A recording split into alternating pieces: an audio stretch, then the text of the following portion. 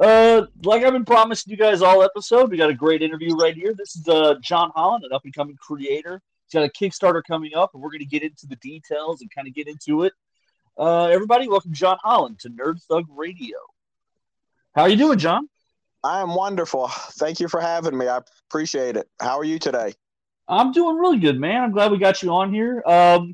So this is your Kickstarter is about to debut. So when everyone hears this, it'll air on Thursday, the 12th, tomorrow. So that's when the episode will debut.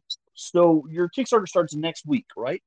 Yeah, it should start next Wednesday if I don't have any issues or anything. We postponed it once already because we just had some technical issues we had to get finished. But I think I'm pretty confident it's going to be coming out next Wednesday. All right, and it's called Alma. Yes, sir. Alma the Champion. All right. So let everybody know what is it about? What are they getting excited for? The easiest way for me to explain it, and the way I explain it at conventions, is what if Buffy was a 72-year-old grandmother? Yeah, it's a even people that when they come up to my table, I'll ask them if they've ever seen Buffy the Vampire Slayer, and some people have and some people haven't. But even the people that haven't seen it know who Buffy is. Buffy's become one of those iconic characters. That pretty much almost everybody knows who she is, even if they've never watched the show. So it's a real quick shorthand. It's basically, like in all the fantasy stories, the TV shows, like, with Buffy and stuff, where the wizard or the powers to be or whoever decide that they need a champion to fight for them, they need somebody to kill the monsters, to rescue the princess. They always pick, the young, either man or woman, which makes sense. They're in their prime of their life. This is kind of flipping that on its head. It's deciding what if the powers to be, instead of picking that, young viral person, picks a 72-year-old grandmother. Yeah, let me ask the first obvious question. Is it on purpose? Is it an accident? Did they want to? You're going to learn that as you go along. That's something that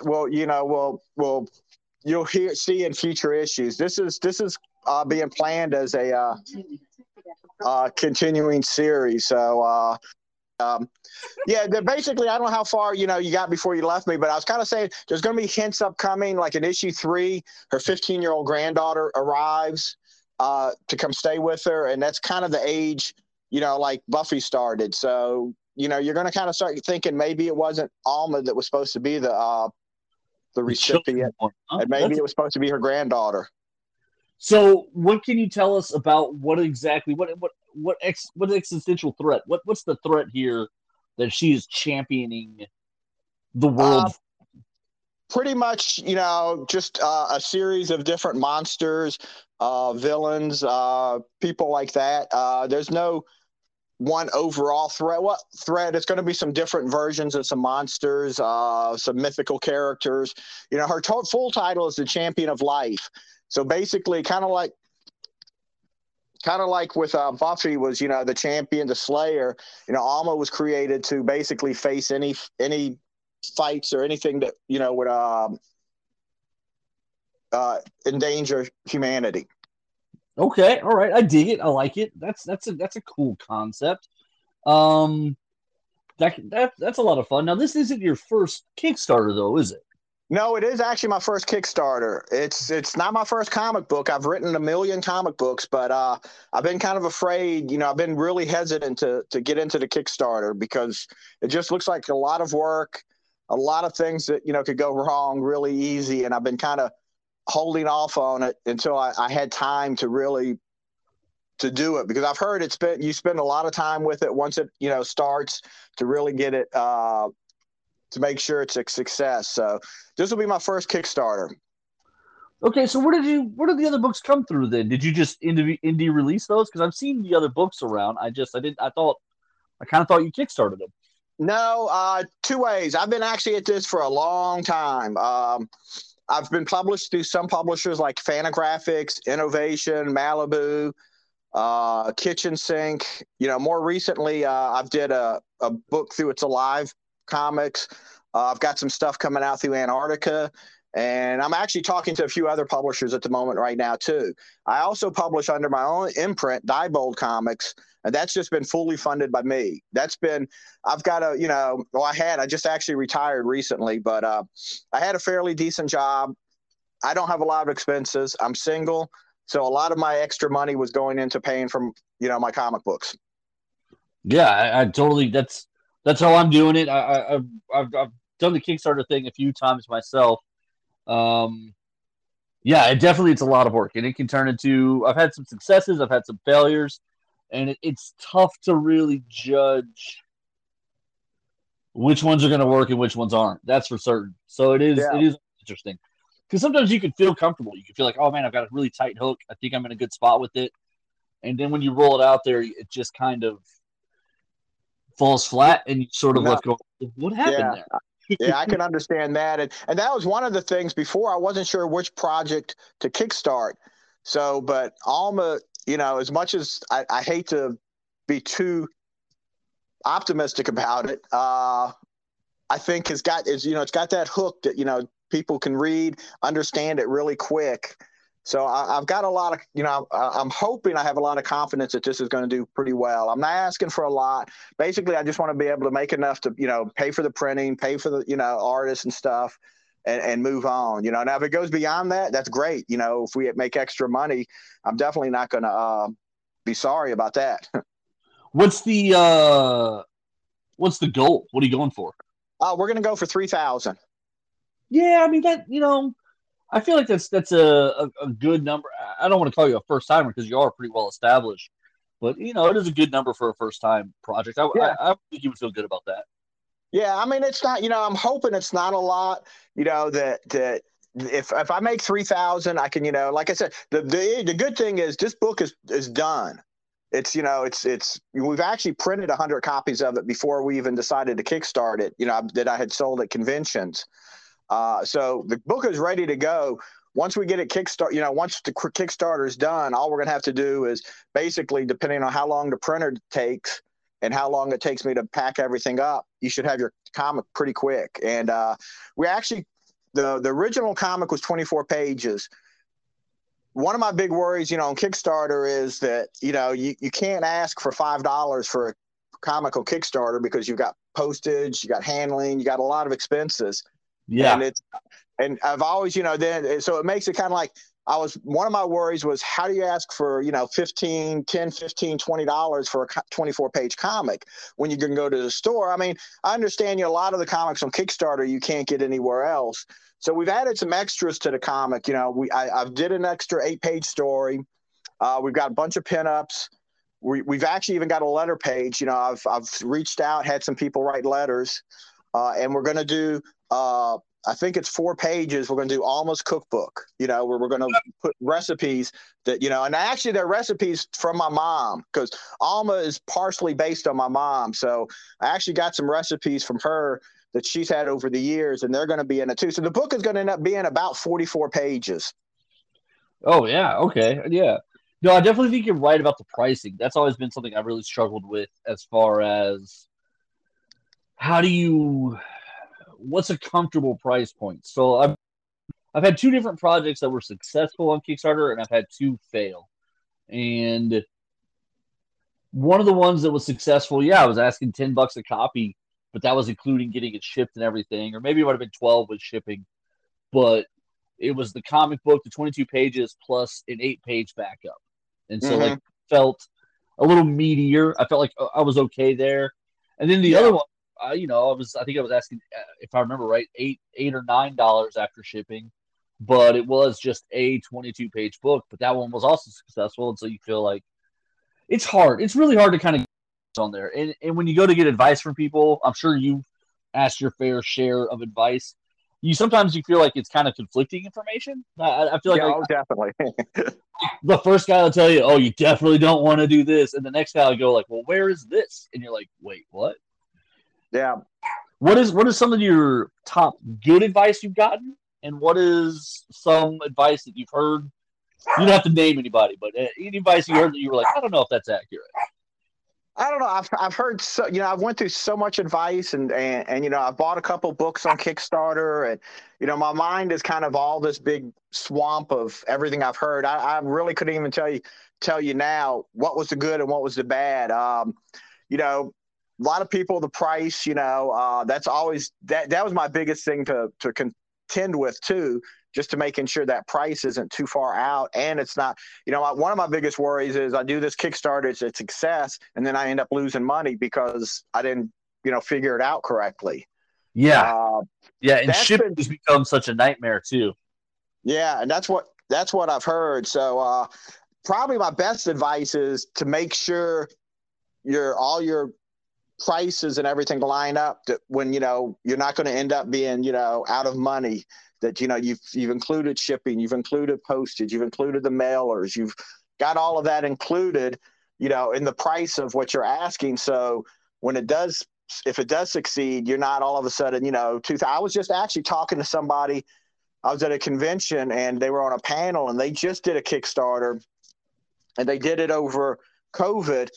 And because before COVID and after COVID, the price of printing went up a lot. Mm-hmm. And they had taken in consideration, pre-COVID, when the time they started it, but by the time it finished, he said he was going to end up having to put money into it himself. Now that, this Kickstarter was a success, but they basically didn't make any money on it because of, some of the things that were it was really kind of out of their hand, because who knew, printing was going to jump up the price that it did. And that's sort of like the scarier thing, right? Like, you're in a good spot because a lot of it's already finished, it sounds like, and so your turnaround to when you're ready to hand it to your printer is going to be really short. But Yes. but yeah, the further you get away from that quote, the less good it is, and so that definitely is something. I had a project that funded probably 14 months ago, and it took the first artist and we got about halfway through everything before he kind of fell off and needed to step away, and so we kind of had to start back from ground zero without anywhere near as much money. Plus, you try and protect money for shipping, you can find yourself in a hole real quick on something.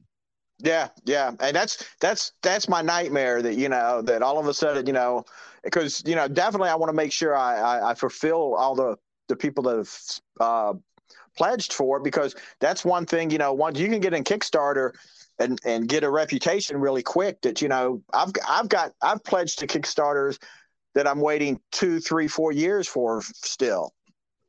Oh yeah, there's one. I finally got. Well, I don't. Well, he shipped it, so I can say this now. I had been waiting, a year for David Popo's Savage Oz, or whatever it was called. He did one Yeah. where the Wizard of Oz, the soldier stuff, and so like I was excited, I was interested, so I backed it. I mean, it's been over a year, and it finally just kind of a couple days ago. And Yeah. then there's some other ones, I'm still waiting on.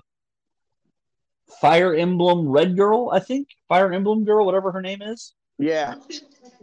She's on the Radiant Black stuff, and that one still hasn't come out. But it happens. They're doing a great. Yeah. They're doing, I think, 50 pages or something like that, and the artist got sick or something, and you got to make a choice at that point. Do you? Oh yeah, I think a lot of that is, at least if they keep you updated, it doesn't feel as bad. If they go radio silence and they basically, you don't hear anything, it feels more like they just took your money and walked away. Yeah, and that's actually probably one of my weaker things, is staying up to date. I know with my project, like I said, we're finally going to print in the next couple of weeks, and it was just a year of just like getting halfway there and then starting over was just just a poop in the can, right? Like, you just like, oh my goodness. And so I know there's definitely got to be some people frustrated and waiting, and like I'm just as it sort of shifts your attitude a little bit almost too, right? Like you become eager just to get it out. Yeah, definitely. Like, let's just get this thing gone. Okay, so you're looking at a pretty quick turnaround. So does that mean you're looking at an American print company, or are you going to try from overseas? What are your hopes there? Yeah, I've been using a company out of San Diego that has been really good. They're quick, they're easy. I just send in the PDF files. They format it. I don't have all this because, some of these printers I've tried to use, and, I send in the work and they're like, oh, you have to follow this. You have to do this. And I get lost. No, I'm with you. I actually had gotten a quote one time from a printer that I fell in love with. They were about $1 cheaper than everyone else. And I sent in Yeah. the PDFs, and they said, oh, we're going to need to do some work on this. We charge $200 for PDF formatting. Oh, yeah. I was like, well, there goes all the savings. I said, okay, never mind. I'll go to the other guy. Yeah. And up until the pandemic, this company was like, I'd send in my stuff and they'd get the book printed and sent to me within 2 weeks. Ooh, I have yet to see another printer that has been, anywhere that quick. yeah, no, I feel you on that. Trying to think. On my last one that printed, we used a smaller company that I found on Facebook, Heroes and Villains, I believe is what it's called. Okay. And like my understanding, and I don't know them personally, my understanding though is the whole setup is in like a guy's garage, and he basically is just he's just trying to grow a printing company, and he got them to me in under a month. That was pretty impressive. Well, that's pretty good too. Yeah, definitely. Well, I'm using the company is MIXAM. They're out of San Diego. Yeah, and, Mixam are good. I've used them before. I enjoyed the process working with them. Is this your first time working with them? Oh no, they printed pretty much everything I've done in the last year or so. So they printed up at least probably a dozen of my comics. So, they went up like everybody else during the pandemic, and they're not quite as quick because sometimes they run out of the paper stock. So I did 1 or 2 comics where, they were supposed to get to me and they had to email me and say, oh, it's going to be another week before we can get it to you or whatever. But, right now everybody's suffering those same problems. So yes, they truly are. The paper thing is just crazy. I don't know. I'm always a nut for like weird things. I'll give you an example. A few years back, there were only 2 facilities in the world that made IV bags for hospitals. I heard that's something about that too. Yeah, one was in Puerto Rico and one was in India. So then Yeah. when the hurricane occurred and Puerto Rico basically got wiped out, all of a sudden there was only one place in the entire world that was making IV bags, and it was coming from India. And all of a sudden there was this chance that we were going to run out of IV bags. This was about 6 years ago. And that interesting stuff like that always blows my mind. So when the COVID pandemic hits and everything shuts down and everything starts back up, the one industry most affected, one of the ones most affected, was car sales, and then the other one was paper. Yeah. My brother works at a dealership. He works like in the parts department. And for the longest time after the pandemic, or during the pandemic, even after the pandemic, they could not get cars in. He works for a Chevy dealership, so it's not like it's a small, dealership. It's a big dealership. So yeah, the thing became they were waiting on like chips or something, and yeah, that's what he said. It was because everything in your car nowadays is computerized, and he said they were waiting for the chips because they all come from China. We kind of have done this all to ourselves. I feel like when we break it all down, it's sort of like during the pandemic with the meat, when all of a sudden we almost ran out of lunch meat or whatever it was that we were running out of because one company packs all the different companies' meat. I was like, well, that feels dumb. Like, how did we fall that far apart? Yeah, well, once we started letting, we kind of got away from the fact of monopolies and letting, these companies, basically one company run everything in their their category. It gets to they control it. If they can't make it, then we're screwed. Yeah. It's funny you say that. So we've been talking a lot more here lately, obviously, about Diamond Comics and about how they kind of they are the comic book industry. There's no real way around that. And when they basically shut down shop for about 8 weeks, it really kind of changed the comic book industry. Yeah. Yeah, it did. Well, and even now it's like it's kind of seeing what happens because, Marvel and DC really don't deal with Diamond anymore. So Right, and I don't know, and again, I don't I don't specialize in Diamond Comics. I don't know this for any insider reason, but I don't know how they function as a business for too long without Marvel and DC. Yeah, I didn't either, but from a little reading I've done is from what I understand, they do a lot of gaming and that side of the business too, which has They been do, really what's keeping them afloat, I think. they do, but I also know a lot of stores have started to without naming anybody or making trouble for anybody, we've got a good relationship with a lot of stores here in Houston as a show. And I know a couple of the stores, they basically internally, they've kind of directed their ordering people to basically just say as little from Diamond as possible. Oh yeah, I could believe it. If there's another vendor at all who sells the same product, we get it from the other guy. Yeah, And so, there's definitely a few stores, at least here in Houston, that I know of, that operate under that anyone but Diamond yeah, philosophy as much as possible. And it's only because of their own doing, but it is kind of a weird situation where you kind of nailed it there, where you talk about this weird like pseudo monopoly, a functional monopoly for sure, but yeah. not one that anybody wanted. Like how did we get to that? Yeah, it's crazy. I mean, a lot of shops were complaining about Diamond, I know, but they also like Diamond because it made it convenient. You had one stop, one shopping, and a lot of shops don't want to have to deal with, having to go through more than one catalog. So, For you sure, but know, you got to think your worry then becomes like you become basically like a Diamond outlet store. yeah, definitely. Well, and you're stuck with Diamond. I mean, you have no other. You can't buy a comic anywhere else. And if you want to, be in business, you've got to, from one of the things that I've heard from shops is, Diamond's shipping policy is terrible. Yeah, that is something I've heard a lot. We've had him on the show before. A gentleman, Dennis Barger, out of Chicago. He has his own store. He's big, got a big store. Maybe it's Berger. I might be saying his name wrong. But my understanding is they asked him to leave a Diamond Expo one time because he complained so much about the shipping Wow. boxes. And so like he doesn't even do business with Diamond anymore, and he's a massive shop. I think he's in a mall now. Uh, but like he's one of the bigger stores that I know of.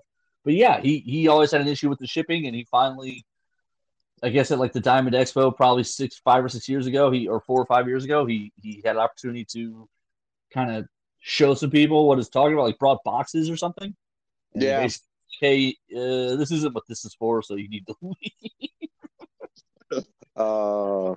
Wow. What So you've released several titles. You said Malibu. That's an interesting footnote in comic book history. What did you do for Malibu? I didn't actually. It wasn't strictly Malibu itself as one of their other, because Malibu had like about half a dozen imprints. I did something for their adventure titles, adventure comics. I did the adaptation of the Death World novels by Harry Harrison. He had 3 novels that he had put out that, at that time they were, they did a lot of adaptations. He did Planet of the Apes, and they actually did his better known one was The Stainless Steel Rat. But he Yeah, also wrote 3 volumes of Death World, and I adapted all 3 of those at the time. that's awesome. That's cool. Yeah, that was pretty cool working for him. At that time, that's back, back in the what they call, the black and white boom, when there's a lot of stuff being put out. I did some for Kitchen Sink. I did some stories in their anthology, Death Rattle. Okay. I worked with I don't know if you're familiar with Sam Keith. Yeah, He's yeah. yeah. Sam and I kind of started at the same time, and we were doing some things, trying to break in, and then he started getting work from first it was Kamiko, and then I think DC picked him up, and before long he was getting a lot of work, and he moved on to of course getting to do his own stuff. Was it Lobo that was the big Sam Keith title? Am I remembering right? Was that His title was the Max that he did for the Image. That's right. But he did Uh, Lobo DC, right?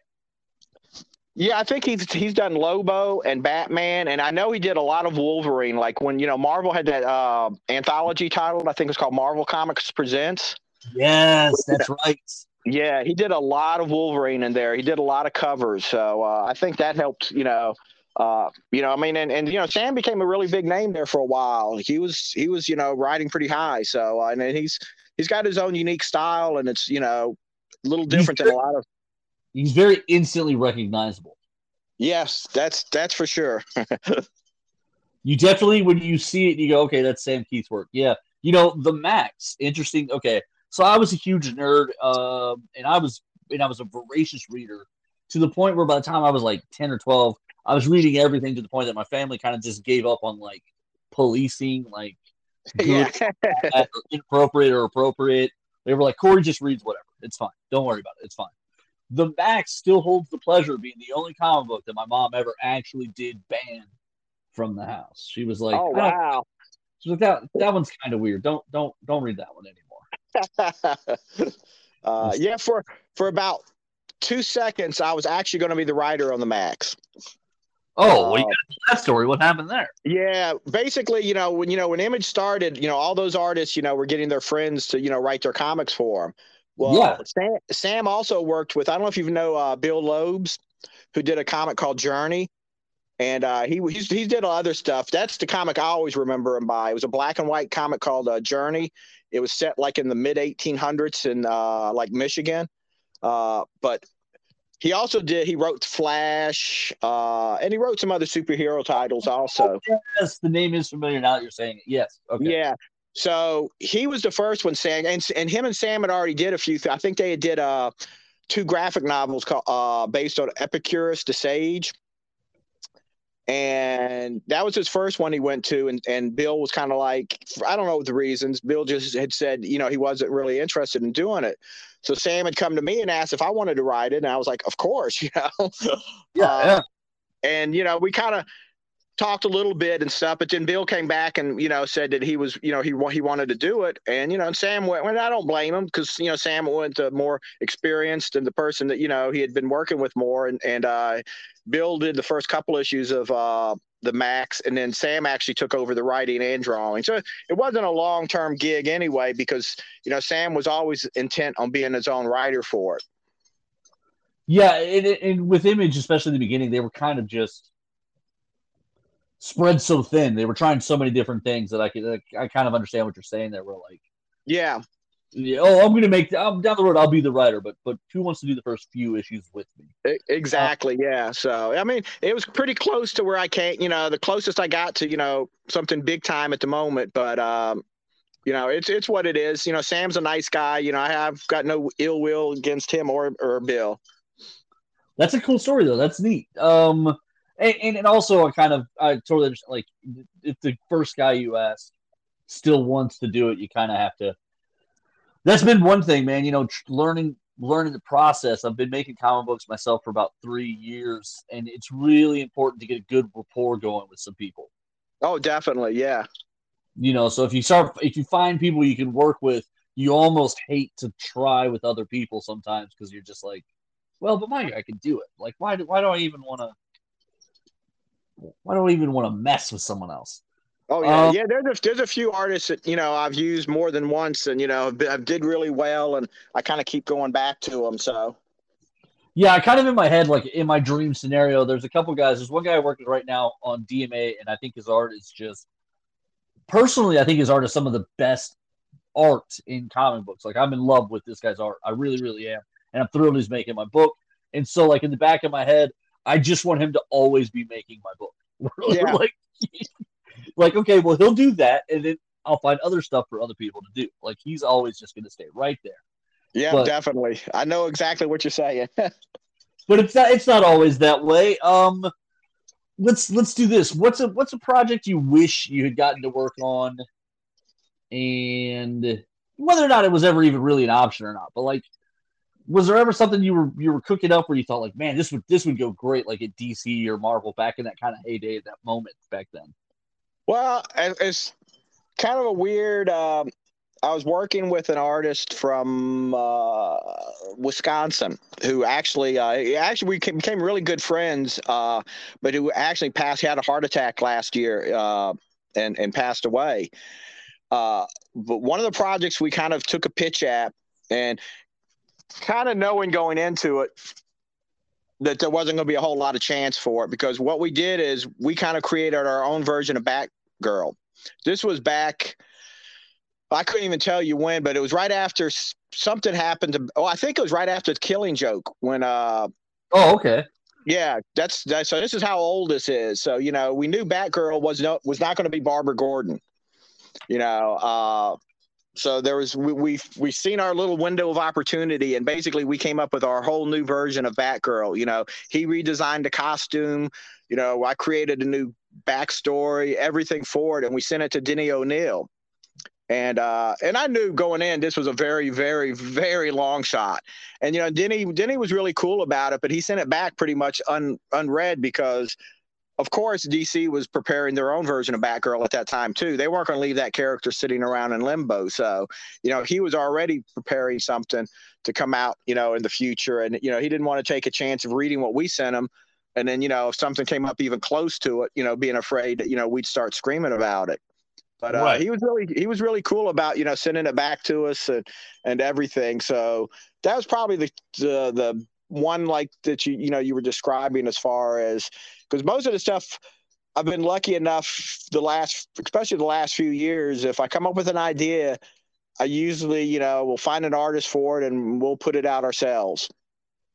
And what is unfortunately, Marvel and DC, I still kind of pick up now and then, but I don't follow as much because I took such a break from them that a lot of their backstory is I can't whenever there's like a new artist or a new writer especially comes on to something, I may start reading it for a little while, because when Tom King was on Batman, I read his Batman, but besides Tom King, I'm not that big a Batman fan. And I know a lot of people didn't like Tom King on Batman, but I kind of enjoyed it, and that was, so I don't say no to superheroes or Marvel or DC, and I haven't got away from them, but it's just, I'm picky about what I read, just because if you pick up a lot of it, like I tried to pick up X-Men when, who took it over and revamped it? Jonathan Hickman.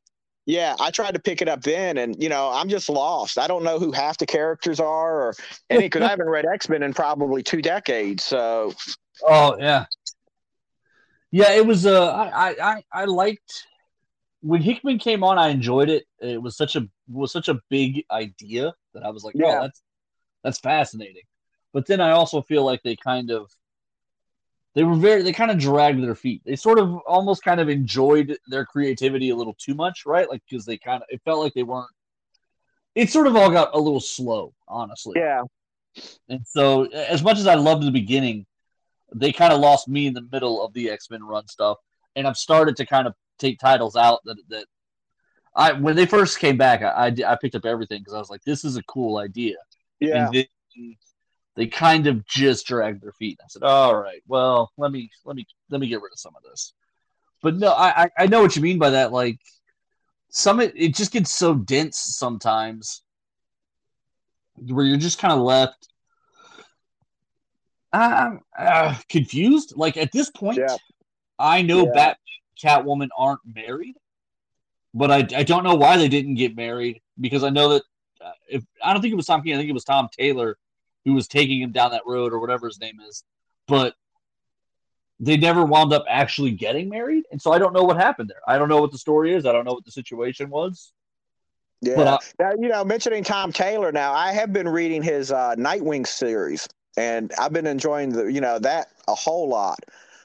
So if I find a really good Marvel or DC that I can pick up, when I was younger, I was the biggest continuity person in the world. That was that's one of the things that made Marvel for me, because they were one of the first companies to really be paying attention to that, making sure that the stories fit and the continuity. But nowadays, I think it's just too much attention paid to making sure that everything fits exactly where it has to fit. And sometimes I think that's to the detriment of the story. No, I totally agree with it. I think you know probably one of the best relaunches that I really got into and really enjoyed was when they took Thor basically off the map for like 2 years. He like disappeared, or there was a Ragnarok, or something happened, and Thor was gone forever. And when they brought him back, it was Michael Straczynski and Olivia Copiel drawing, and it was this gorgeous Thor book where he was like reuniting Asgard, and they were in Bronxton, Oklahoma, or whatever it was. Oh yeah, I Uh, do remember a little about that. I didn't really read it at the time, but I remember seeing that and thinking that was kind of cool. Where Asgard was like on Earth now, basically, or something. yeah, and what was most interesting was when he first came back. Basically, Marvel said, "Okay, Thor's back, but nobody can touch Thor for like these first 6 or 8 months.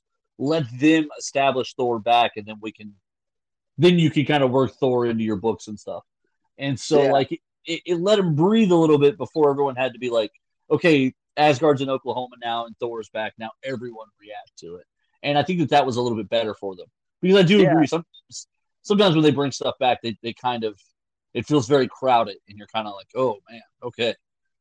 Yeah, but especially if you haven't kept up with everything, and back in my day, I used to buy every comic book in the world that came out. I would buy every Marvel, every DC, every independent, but that gets to be expensive. Nowadays, there's no way I could even come close to affording that. Oh yeah, you'd be You spending know, a small fortune. oh, definitely. Back then I thought I was spending a lot of money, but so once you stop reading it for a while and then you go back and there's just so much backstory to it that some people do a good job of explaining it, and you don't have to know everything that happened. And then some comics rely on that so much that it's like you get lost. Yeah, no, they really do, and there's sort of these moments where you're kind of going, what's going on? Like, what happened? I Yeah, know exactly. probably one of my biggest books that I jumped onto and had never really I had never consistently bought Spider-Man.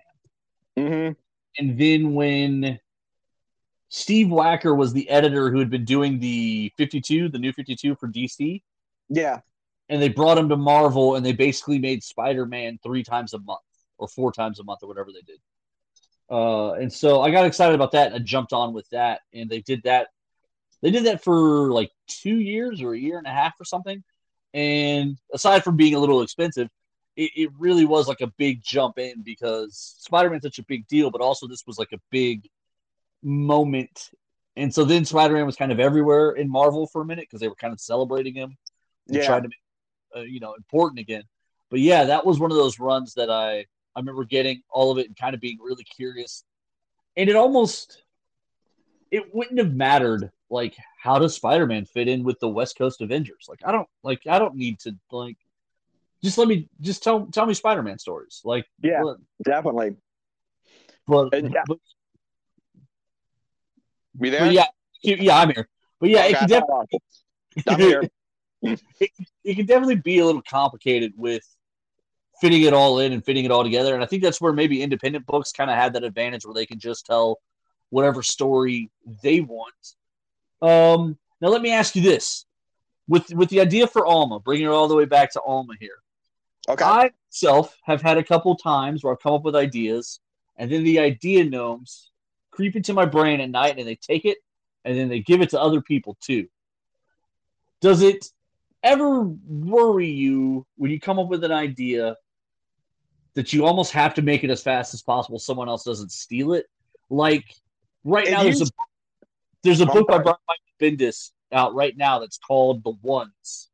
And while Yes. it probably isn't directly anything like your book, if you tell someone your pitch, you're almost worried that they're going to be like, well, what about is that like Brian's book? Yeah. Do You you ever? know what? That's saying that. I just heard. I was just listening to a podcast with Bendis on it. I think it was Word Balloon, and he was describing that book. And when he described it, I kind of was like, "Oh, it's not like I said, it's not a direct copy of what I'm doing, but it's close enough that you can kind of see the similarities between it." And I was kind of like, "Oh, that's." I said, if people start seeing my book, I can guarantee people are going to start asking me, well, did you get, the idea from Bendis's book? And honestly, I can at least look back and say, no, that was like, I've had this idea for, it's been actually in print for over a year now. So before this even came out. But yeah, that happens. I don't worry about it as much as I used to. I used to be more worried about, oh, this idea is so cool. I got to get it out before somebody steals it or whatever. Now it's like, I still like getting stuff out as quick as possible just because I'm very impatient. It's like when I get something done, I want to get it out. That's one of the problems I have on Facebook or Twitter or all these sites is once I start getting pages in and artwork in, I start sharing it all over the place. And I'm thinking, maybe I shouldn't share quite as much, but I start just showing it everywhere because I get so excited about it. Yeah, no, and there's plenty to be excited about when you have that home run idea and you feel like, oh, this is a big one, this is a good one. Yeah. But yeah, I definitely I always kind of the idea gnomes have gotten me a couple times, and so like sometimes now when I have a good idea, I'm like, well, if I wait too long, someone else is going to do this, and so I always feel like that kind of motivates me a little bit to be like, I got to get this out. I when Marvel did their what was it called? They basically invited pitches for their characters. The Marvel, under Bill Jemas, like 2002, 2003, whatever it was called, Marvelous or Marvel Light or whatever. Epic, that's what it was called, Epic. And I put together a couple different pitches and sent them in. I never heard back. I just started really getting into trying to create comic books. I was just graduated high school, but one of my ideas was a Excalibur pitch, and like 7 years later, they came out with an Excalibur book that was almost exactly my pitch.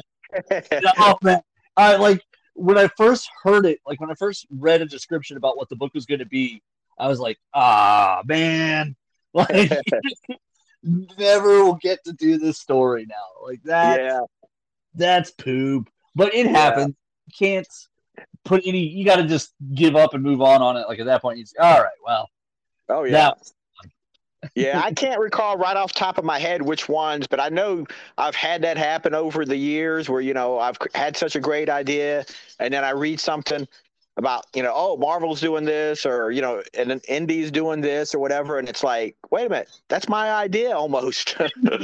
Yeah. And, it's, you either at that point, I think change your just get another idea or, it's, ideas are, there's a lot of ideas out there and there's always going to be some similarities. So I think it's more in the way you present that idea, like with Bendis's book, his idea, the ideas may be similar to Alma, but, he's on a completely different path than what, I'm going through with Alma. So it even goes back to, I was reading recently, I forgot on whose blog, they were talking about, the X-Men and Doom Patrol when they first came out.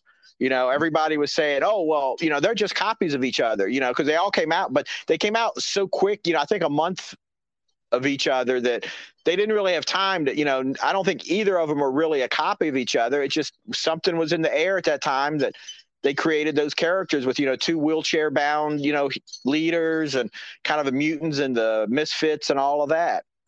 Well, Ed Brubaker was the guy who did the Winter Soldier story at Marvel. Yes. And at the exact same time that he's doing the Winter Soldier, they're doing the Red Hood Jason Todd story with Batman. And so it brings Bucky and Jason Todd back at the. The reveals of that the Red Hood was Jason Todd and the Winter Soldier was Bucky. Yeah. I think it's within like 2 months of each other. Yeah, it's strange. Besides comics, I'm a very big reader of anything. I like to read history and, fiction. I read pretty much anything you put in front of me. And one of the things I do is I like books about presidents. I'm trying to collect a biography of every president, and, that also gets me into other characters or other people that lived around that time. And it's weird sometimes, one of the presidents, John Quincy Adams, couldn't find a book for him, couldn't find anything for him, with him in it, any biographies unless they were really old. And then within about a year or two of each other, I think there's been 4 biographies of John Quincy Adams that just popped up. And it's like, why did all these people write? And I've seen that with other things. Sometimes it's just like, it's almost like there's something in the air that make people want to pick up that subject. I can't explain it. You know what it is? It's the Armageddon Deep Impact effect, right? Like, okay, two movies where a meteorite's going to destroy the world. Yeah. But I bet pitches are wildly different. The stories are really wildly different, and the movies are completely different.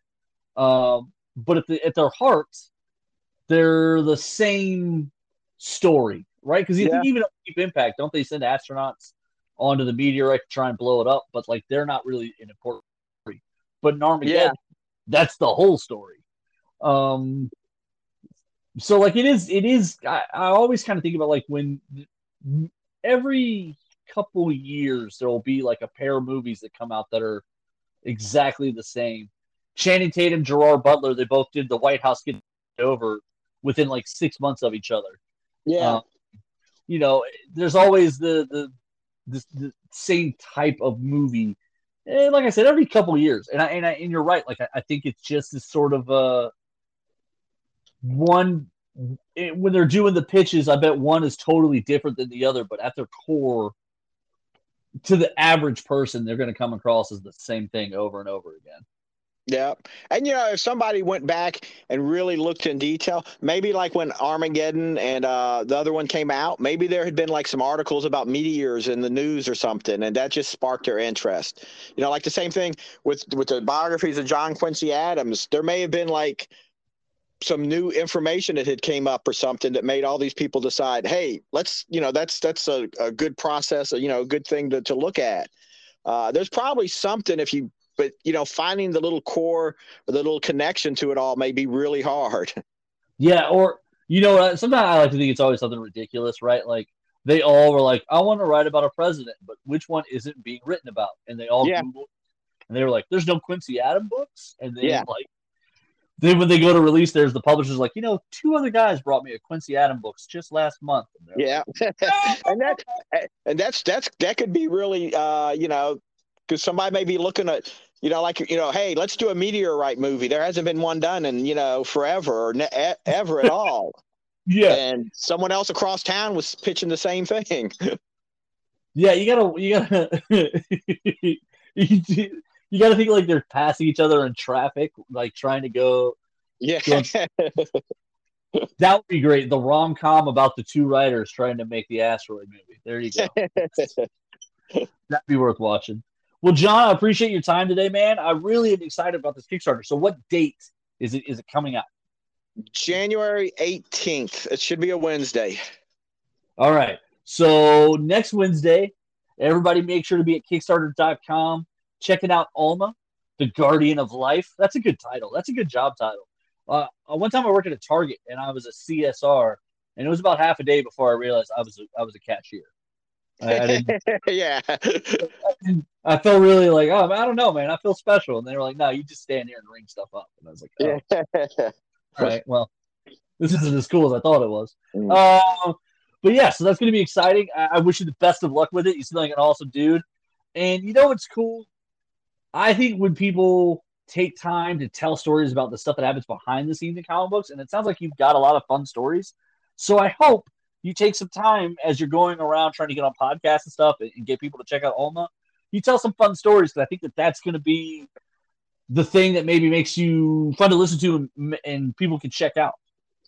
Thank you. Yeah, I've got, you know, I used to write for a newspaper called Comics Career Newsletter, which has been out of print for like probably 20 years. And I kind of did a little column kind of like that, based on just not so much how to write comics, but, you know, just based on some of the things that I've went through and some of the things I've learned and not learned. So I always kind of like that behind the scenes look at stuff. Yeah, I think it's fun stuff. I think it's always interesting to do like the road not taken. So like, I always like there was an article on one of the websites that was like urban myths, like, did so-and-so really do this? And then like tell the stories behind it. And you're like, oh, that is kind of interesting. Definitely. Well, John, thank you very much for your time today, man. Best of luck with all. I'm excited. I hope it does well. I like the idea of the old grandma going around kicking butt and then grabbing the walker and going back to the home. I'm in it. I'm excited for it. Thanks for your time, man. Thank you. Thank you for having me. I enjoyed the talk. All right, man. As usual, this is Nerd Thug Radio, and we will be right back.